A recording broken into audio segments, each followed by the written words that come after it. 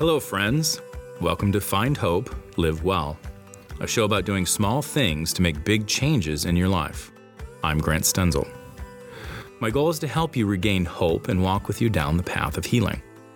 Through my experience as a licensed clinical professional counselor and former pastor, I enjoy helping individuals and families navigate through mental health issues.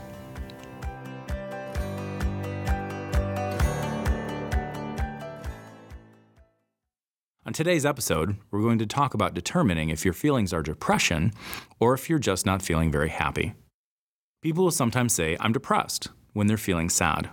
For some, these feelings quickly pass, but for others, these feelings continue and start to affect their overall quality of life.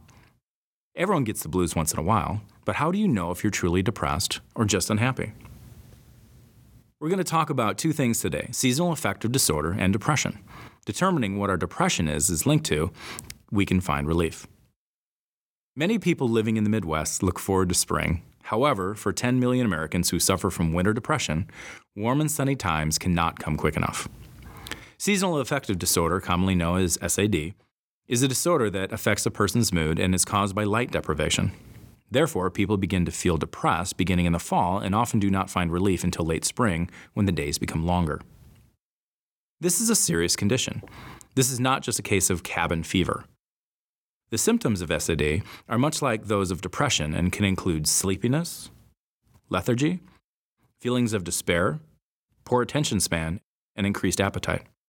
Women are especially prone, as up to 75% of SAD sufferers are women. Furthermore, research indicates that the farther north of the equator one gets, the higher incidence of SAD. Fortunately, you don't have to suffer in silence. Treatment is available. Options usually include a combination of counseling, light therapy, and in some cases, medication. Counseling for seasonal affective disorder includes properly diagnosing the disorder and developing the mode of treatment that is best for you. A good first step would be to make an appointment with a trained therapist for an assessment. They can also provide support and encouragement through the difficult winter months. Light therapy consists of using a light box, which employs full-spectrum light bulbs. The light box is used daily for approximately 30 minutes to 2 hours. Those who respond to light therapy often notice improved moods after only 2 to 4 days of treatment. Heat lamps of UV should not be used, however. Moreover, light therapy is not recommended for people who have had photosensitive skin or are taking medications that increase light sensitivity. Those who have eye surgery should not use light therapy as well. In short, light therapy should only be administered under the guidance of a health professional. For those individuals who do not respond to counseling or light therapy, medication may be in order. The science behind SAD involves the regulation of the hormone melatonin and the neurotransmitter serotonin. When the days are short and light is scarce, more melatonin is produced, thus decreasing serotonin in the brain. Certain antidepressant medications are effective because they increase serotonin concentration at synapses in the central nervous system, hence raising one's mood. These treatment options may provide relief from seasonal affective disorder. But what if it's more than that? Millions of Americans every year suffer with depression. Oftentimes people think these people just need to try harder or get better or think happy thoughts, and it's just not that easy. Whether depression is from mourning a loss, whether depression is from struggling with relationships or work, or even the depression is a chemical imbalance in your brain, it's much harder than just saying, feel better, stop being depressed. And that's why you need to see a counselor to find out what's happening. The first thing usually people, when they come into our office, they want to know, am I crazy? And usually it's no, is millions of people suffer with the same thing as you. People just want to know, I'm not the only one suffering this way. Here are some of the signs that indicate your feelings are more than temporary unhappiness. Duration of feelings. People who are depressed feel sad most of the day, nearly every day. There is a markedly diminished interest in things that used to make you happy. Looking ahead, nothing on the calendar gives you any pleasure or sense of anticipation. Physical health. Those suffering from depression can experience fatigue, loss of energy, and a diminished ability to think or concentrate. Everything appears to happen in slow motion, like you're moving in a fog or sinking in quicksand. Weight loss or weight gain can occur as well as changes in sleep patterns. Sleeping too much or sleeping too little are both signals of a more serious condition. Anger. Depression often manifests as anger. Children and adolescents who have fewer filters appear irritable or act out. Adults can too, but they usually have better coping skills. Male adults, however, are prone to lashing out in anger when depressed. Destructive thoughts. The things that people think about when they're depressed are most often very negative. Feelings of worthlessness and a sense of failure are common.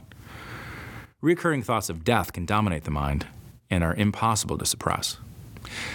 Daily performance. Depression is not just being in bed and crying all the time.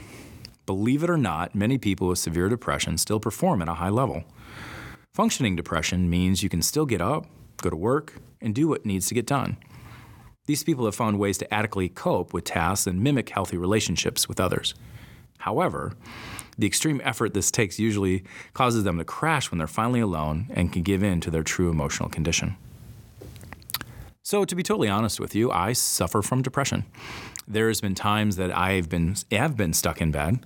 There's been times that I've been able to get stuff done but not do anything more and not enjoy things I used to and not be able to do things that I should or want to do. And to be honest with you, I've been on antidepressants for over 10 years, and they've been very, very helpful for me. I think because of my pride, sometimes I've gone off it. As a therapist, I should be able to get over it. And each time I've tried to go off, it hasn't worked. I have not been able to function as well.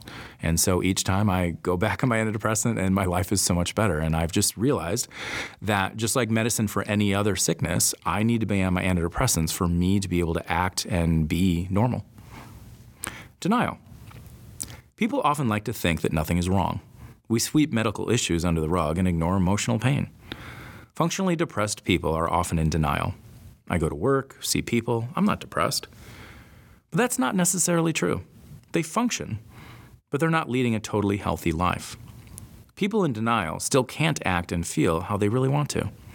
They're not just robbing themselves, they're robbing those around them of what an emotionally healthy version of them would be. Severity. Just because you recognize some of the symptoms in yourself doesn't necessarily mean you're depressed. An actual diagnosis can only be made by a professional, determining a benchmark for what is normal for you and measuring how far your current feelings are from that point. So what can you do? First of all, try to establish some new healthy habits.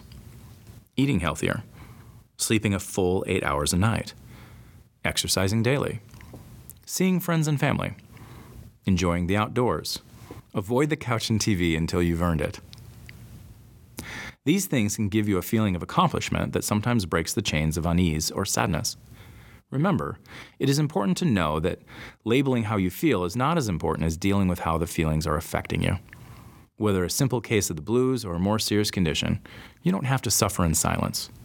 If you're not sure, it's always good to get a professional assessment. You see a medical doctor or a dentist regularly for your physical health. An emotional checkup with your therapist can be just the start to feeling better about yourself.